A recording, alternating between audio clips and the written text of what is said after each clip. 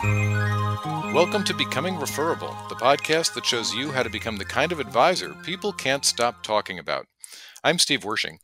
On this episode, we talk with Meg Bartelt, founder and lead planner of Flow Financial Planning.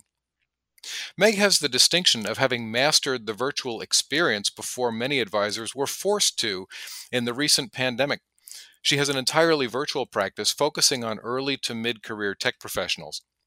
And while being virtual makes her somewhat unique among financial advisors, she stresses that the important things are the same as for any financial advisor: building relationships, developing expertise that her target market needs, and providing great service. She developed an expertise, for example, in stock options and stock ownership, something that many of her target clients need to handle. She coaches clients through job changes because her target market tends to be fairly mobile. So she has a lot of lessons that we can all benefit from. But she talks about why it's even more important for her with a virtual practice to focus on the needs of that target client, because where most advisors can meet prospective clients at the Chamber of Commerce or at the local country club, she has to compete with the entire internet. One thing that had us particularly interested in talking with Meg is that she can attract a consistent stream of referrals with a purely virtual experience, something that many advisors struggles with. And toward the end of the episode, she talks about how she handles those referrals when they come in. She has a lot of great ideas that would be applicable regardless of the environment. And so, without any further delay, let's get to our conversation with Meg Bartelt. Meg Bartelt, welcome to Becoming Referable. Thanks for joining us. Thank you. So we have a bunch of things that we want to ask you about, but let's just start out with, what in your mind makes your firm, Flow Financial Planning, unique? Sure. Well, I think it's unique to begin with, and for the same reason that I am unique, because I just made a business the exact way that I would want to run things, that reflects my personality, reflects the way I think about the world. And it was a real sort of joy and privilege to be able to get to construct a firm exactly around how Meg's brain works. But that's exactly what I did. And probably perhaps more relevant is the fact that I have a really specific target market. I work with women in their early to mid-career in the tech industry, and have, over the last 4.5 years, really iterated on what do those women need at those two career stages, at those two stages of life, and just really customized everything about the firm to serve those women.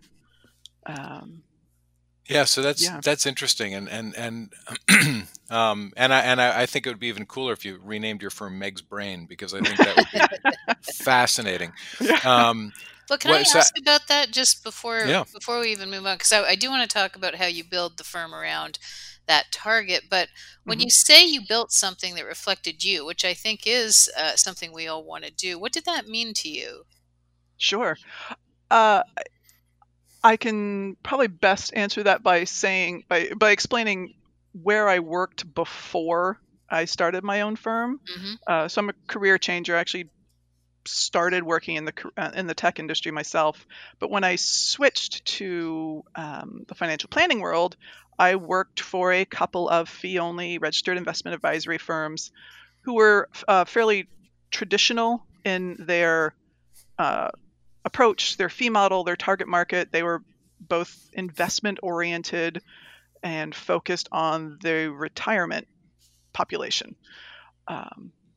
And I've always said retirees deserve love too. It just wasn't interesting for me. Here I was, in my early 30s. I wanted to work with people who were more like me, which is, a story you might hear a lot. So I wanted to work with people who were in sort of that thick of life. They're having babies, they're changing careers, they're buying homes, going back to school, climbing the career ladder, all those things that I was in the midst of and had been in the midst of and was going to be in the midst of for the next few years. So there was there was that part of building a business that was like me. Like, here are these people I want to work with, and I can't work with them in these businesses I've been working for as an employee. And also, I have a personality, and I wasn't really able to let the Meg flag fly in these in these two RIAs. The second one I worked for was run by an evangelical Christian man. It was a good firm. He was a good man. Did good work for their clients, and I just did not fit.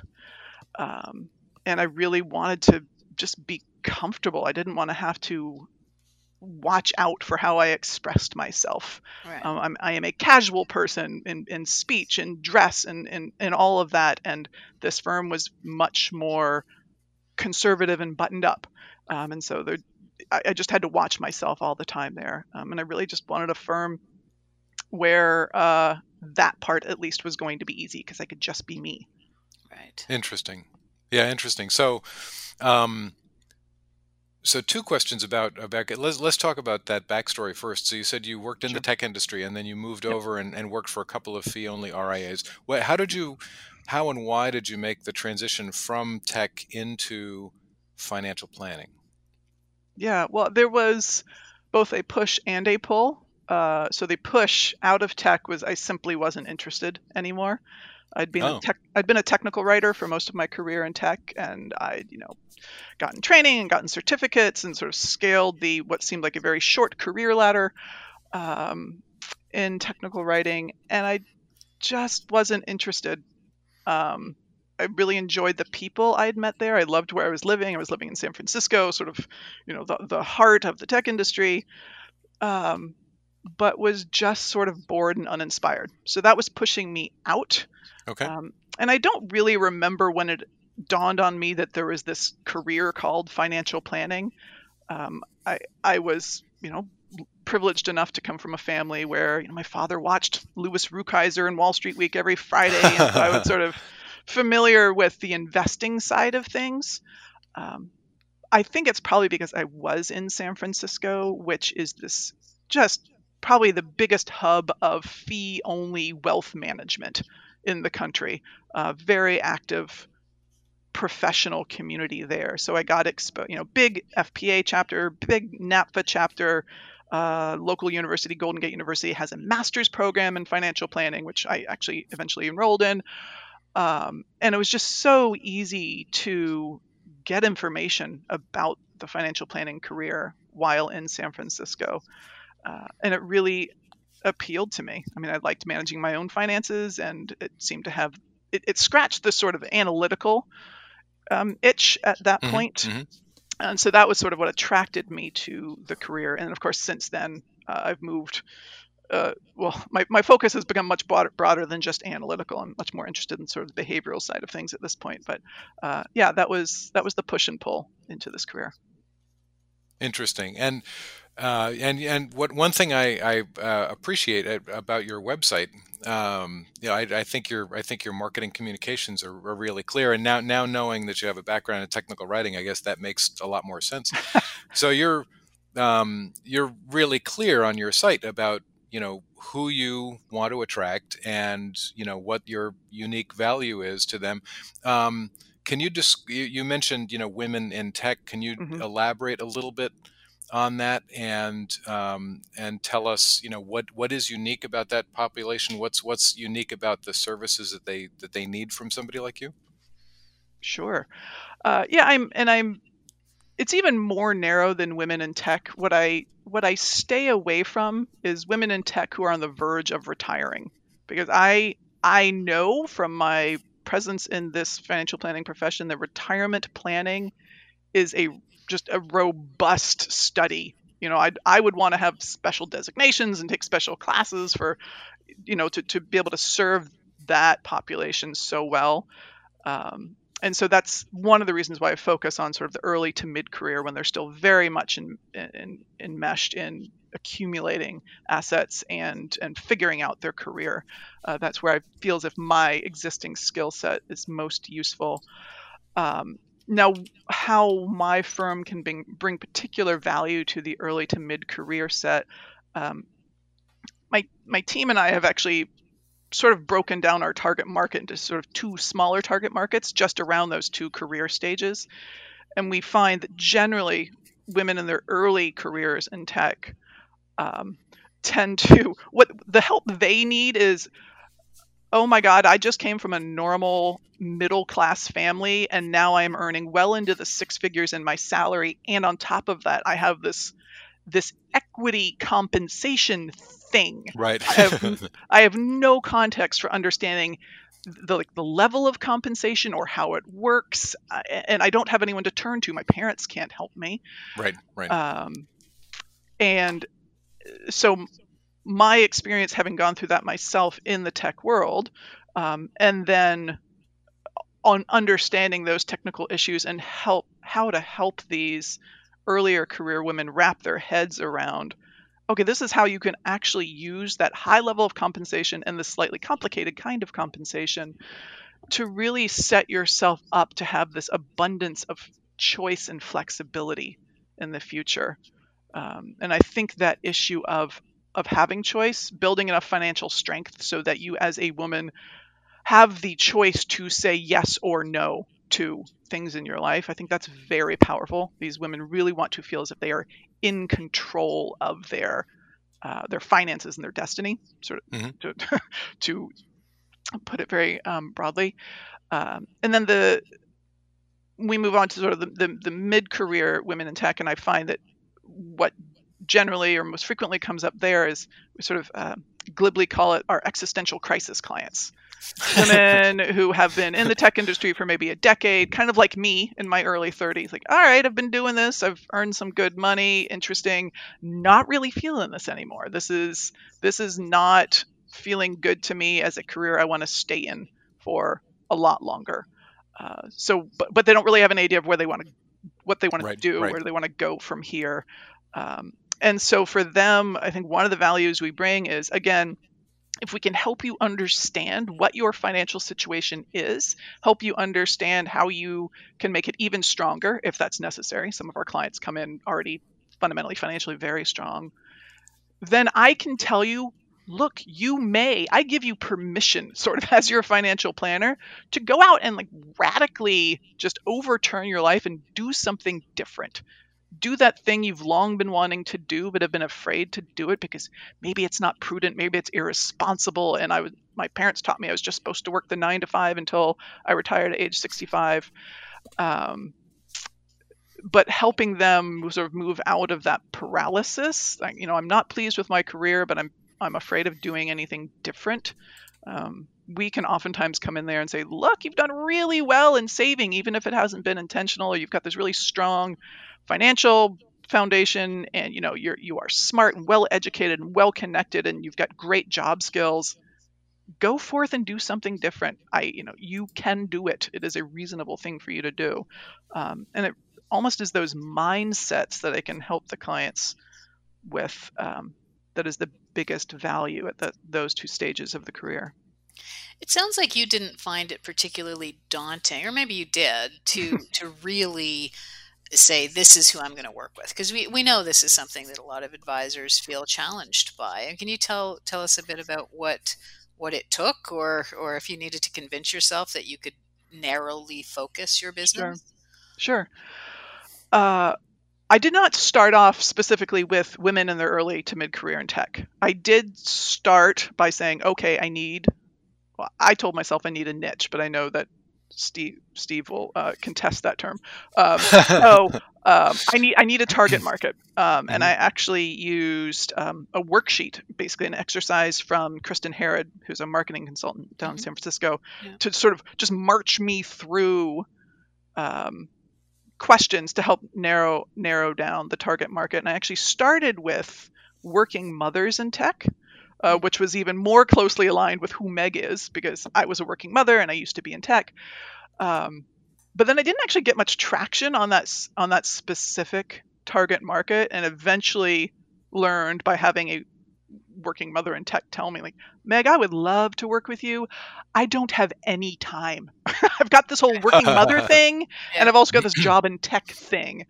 But still, even while I was still very explicit about the working mother in tech target market in my marketing, I was simply getting women in tech to come work with me.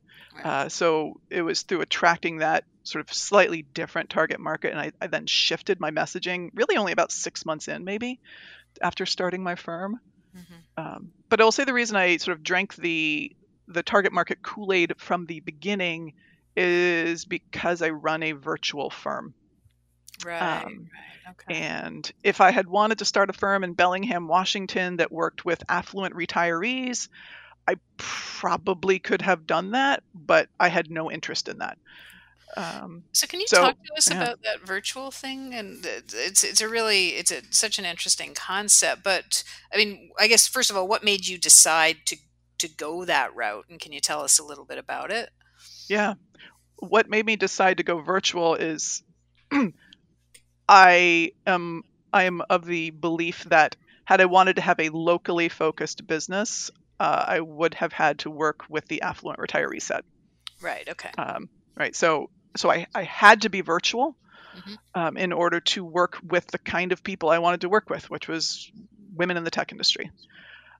And so it wasn't even really a choice. It was just, well, this is a requirement. So how does one run an entirely virtual practice?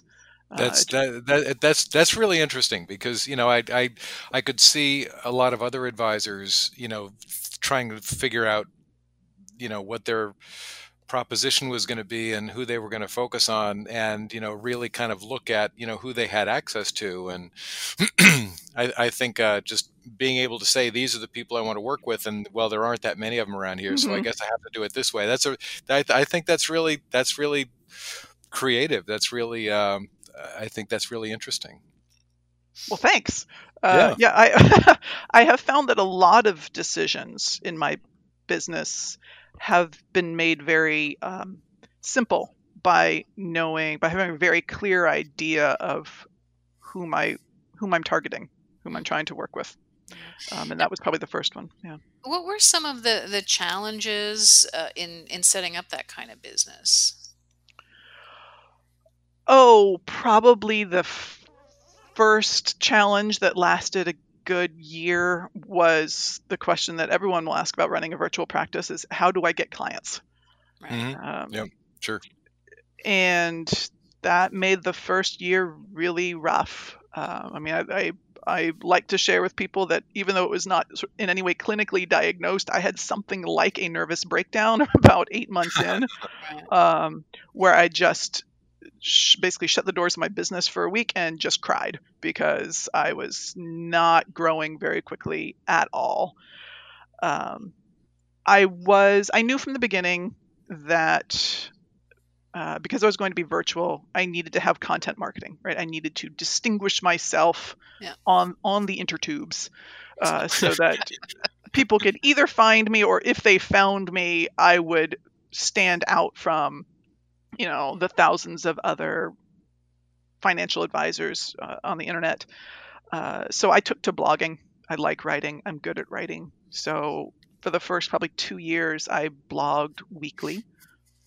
They sucked hard for the first few months. It was the classic, like, should you contribute to a Roth IRA or a pre-tax IRA kind of funny. I was blog just thinking that this morning. Yeah. Right. And now I know that sort of blog post does not attract any eyeballs. Right. But I didn't know what I was doing. And so I just had to write enough blog posts to finally hit some sort of stride and get comfortable with my voice. And as I got clients, I got better at identifying, these are the questions that actual clients actually have. And then I could start writing blog posts about that. So I blogged regularly. Oh, yeah. Yeah. I wanted to highlight a couple of things that you just said, because you just brought up a couple of really important points.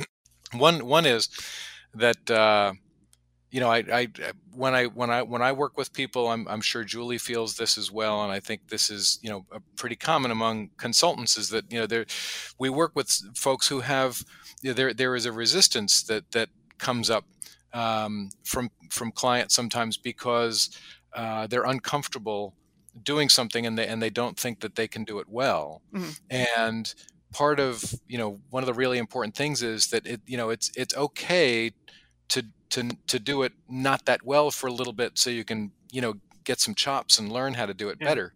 And that can be really hard. That can be, so I think it's really neat that you were, that you were able to get the courage to do it, even if it wasn't, the kind of quality where you were going to end up, and to do that for a while.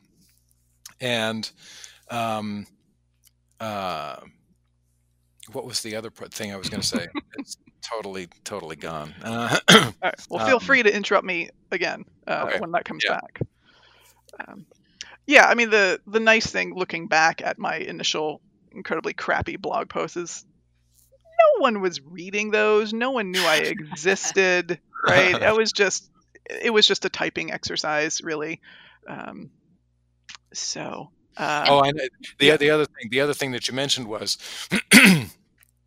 listening to your clients to figure out what to read or what to write about. So, and because there are a lot of advisors that when we say, well, it would be great if you could generate content, if you could do thought leadership, if you could, write about things to show people your expertise, and and all of us, probably go to, well, what should I write about? And you try to dream it up yourself. And really, if you're talking with clients on a regular basis, they'll tell you. I mean, that Absolutely. John Anderson has said that on his blog, that I never have a shortage of things to write about, because every time I talk to advisors, which I do all day long, they give me ideas. Mm-hmm. Mm-hmm. Yeah. I mean, right now is a prime example of that in my firm, because I do work with women in tech, and as of early this year, we had a big handful of clients who either currently work for Airbnb or used to, and so have a goodly amount of stock in Airbnb, and now Airbnb has filed to go public at some point. So it was really easy for me to think, you know what, I should just write an entire series of blog posts about this Airbnb IPO and how you can prepare for it, and what you should do if you have stock options, or what you should do if you have restricted stock units. And I can get really specific about this one company, because I don't need that many clients. How many thousands of people work for Airbnb? So it's really fun for me to just get really extremely narrow. If you have RSUs in Airbnb, here's what you should do for the IPO. That's awesome. Yeah, that's interesting. And can you talk a little bit? So you said you were going through this process, and it really wasn't great. But what was the turning point then? I mean, how did that eventually turn into attracting clients to the business? Yeah. So, despite my nervous breakdown, I was still and once blogging. You got past that, what? Yes. I was still blogging regularly. I found some women in tech online organizations that I could participate in. Mm-hmm. So this whole idea of, don't try to dig your own pond, go to an existing pond where, the fish are already swimming. So that's what I did. I did not try to create any sort of group of women in tech that I could, pitch my services to. I went to some groups that already existed and just tried to provide value. I did not try to pitch my services. If people had questions, I tried to answer them. One of these groups started offering webinars, and so I, offered to provide webinars around financial issues. And so you do enough of that stuff consistently enough for long enough, and about maybe 10 months in, I got the first prospect meeting request from someone whom I didn't know and had no social connection to me, because I don't know if they'd read a blog or seen me in Tech Ladies or what. And that was the first glimmer of hope that this was actually going to work. And I think from there, it really just built. And so maybe a year in is when I sort of turned to my husband and said, you know what, this is going to work. I still can't even pay our mortgage with what I'm not earning, but I can see that the trajectory is good. So if you went back and did it all over again, what would you do? What would you prioritize differently? And then, it took you that 10 months to start to get that first client that had no prior connection with you. But if you started with what you know today, what do you think is a ramp up time that a new advisor should plan on for, starting to get introduced to people they don't know? Yeah, I don't know if I could have done it any faster. I mean, the internet is big, and it takes time to, have Google like you for SEO purposes, and it takes many times in front of someone in a virtual environment, many more times in a virtual environment than an in-person environment for someone to actually reach out to you for any sort of help. So I don't know if I could have done it any faster. Honestly, the first year of business, if I could have done anything differently, it simply would have been on the sort of emotional management side of things. I would have exercised more. I would have lowered my expectations. I don't know, I would have met with my therapist more often or something. But I think I did all the right things. I had a really specific target market, and I was blogging and getting involved in groups where that target market lived. I think, in retrospect, I'm very pleased that it honestly picked up as soon and as quickly as it did. Interesting. Can we talk a little bit about the way you conduct virtual meetings? I know this is certainly a question that, of course, everybody's asking now, but you were already well down this path. And what have you found works? How do you connect with clients? Do you do anything differently that you think is helpful for advisors to hear right now? Yeah, I mean, I think if there were one message I would convey to advisors who are sort of new to the virtual firm thing, it would be reassurance on the front of client relationships. Now, I can only speak from my experience working with people in the tech industry who are already accustomed to doing things online. But your client relationships do not have to suffer just because you're seeing people through a screen. You can still be there for them, have an emotional connection, be silent, give them space. You can't put your hand on their arm if they start to cry, but you can be quiet and allow them to have that emotion. And I say that because I think people fear a virtual relationship because it just strips out the humanity. It's going to be purely transactional. And I just don't find that. You might have to be more attentive to what you as the advisor are doing in meetings. Close down everything else so that you're not sort of reflexively checking your Twitter account. Yeah. I don't obsess about whether I'm looking in the webcam or in the screen. I actually just look at the client's eyes through the screen. So to the client, it looks like I'm not looking directly at them, but I think there's sort of this sense they're accustomed to that, so they know that I am. And so I really emphasize sort of almost a slow pace of my meetings, leaving plenty of time for clients to say what they want to say, have emotions, move through emotions. And it really, I mean, I can't really speak to it because I've never been a lead advisor in an in-person practice.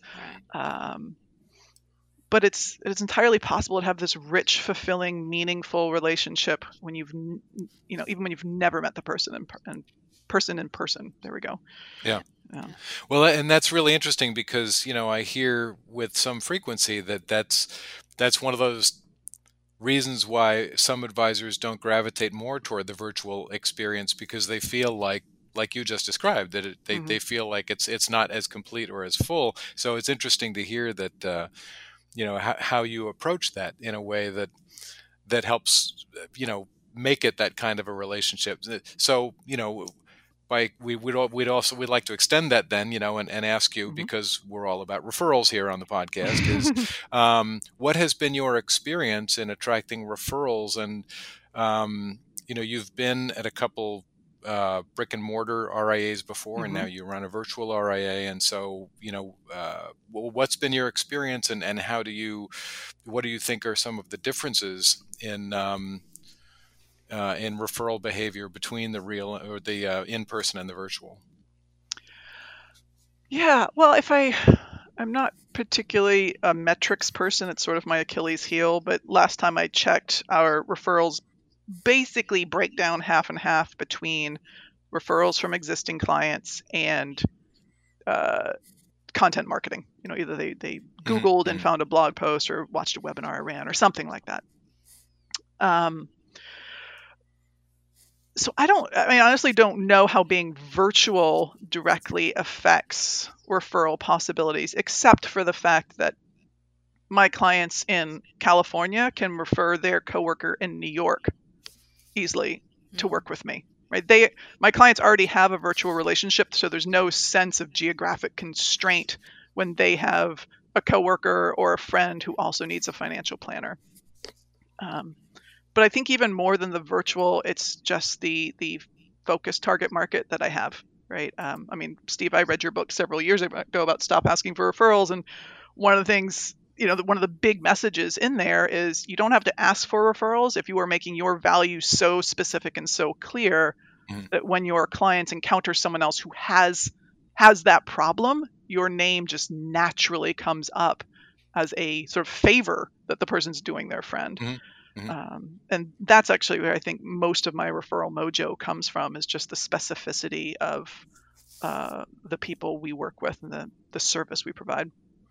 So do you do anything to actively encourage referrals, or is it more an issue of sort of deliver great service and your clients have delivered those? I think in the past, on occasion, in sort of the quarterly client newsletter, I've thanked clients for referring to me, and maybe that was sort of a tacit, and keep on doing it.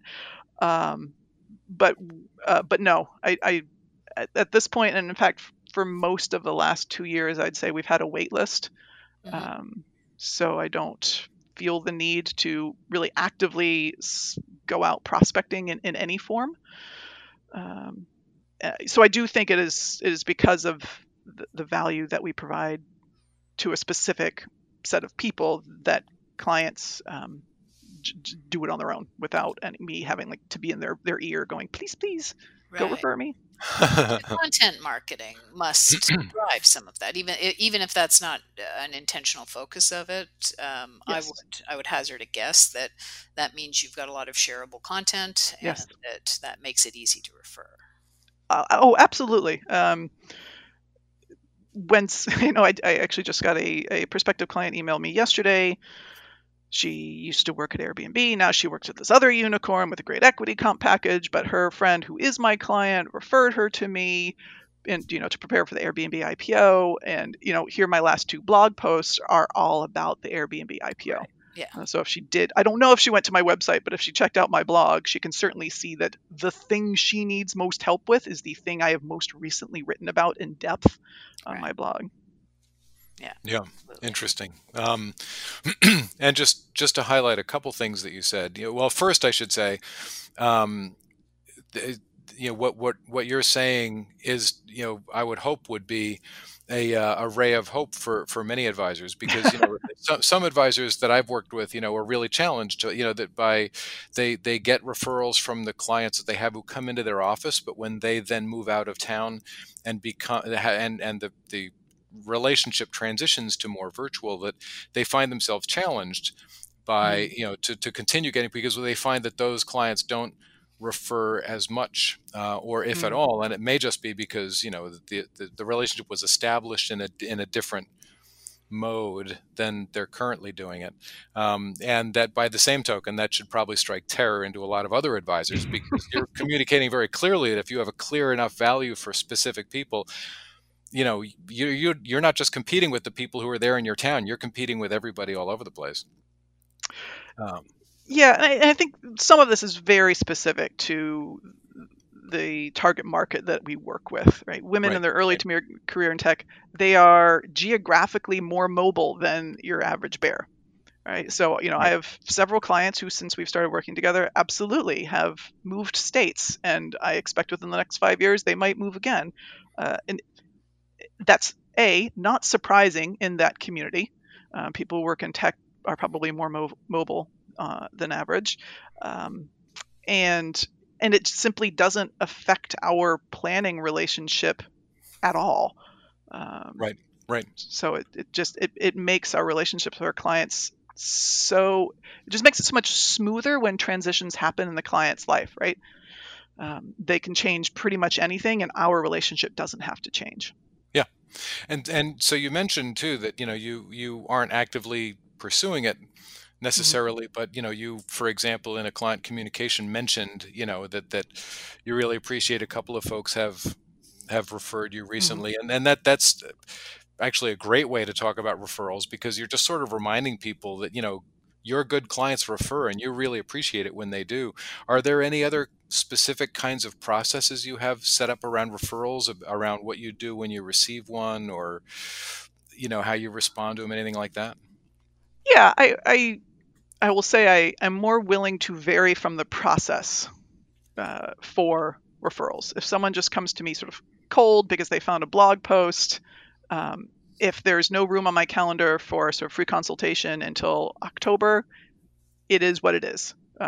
You're just gonna have to wait till October. But if a client refers you, I will probably find room in the calendar if it exists earlier than that. So I'll roll out the red carpet a little more for referrals. But other than that, no. I would say it's I simply try across the firm to make everyone, be they prospective clients or clients, just feel as comfortable and as welcome as possible. It's just if you have some attachment or relationship to the firm already, you might get a little more wiggle room. Right. Yeah. Interesting. That's some great ideas. Such an interesting business. I know people are just going to love to hear about the things that you're doing. If advisors just want to see a bit more about your business and learn about you, where would they go, Meg?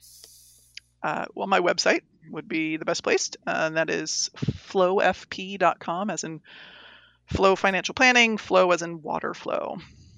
Got it. Wonderful. Well, thank you so much for your time today. It's been great getting to know you. Yeah, thanks, Meg. This has been terrific. Thank you. Hi, it's Julie again. It was great to have you with us on Becoming Referable. If you like what you've been hearing, please do us a favor and rate us on iTunes. It really does help. You can get all the links, show notes, and other tidbits from these episodes at becomingreferable.com. You can also get our free report, 3 Referral Myths That Limit Your Growth, and connect with our blogs and other resources. Thanks so much for joining us.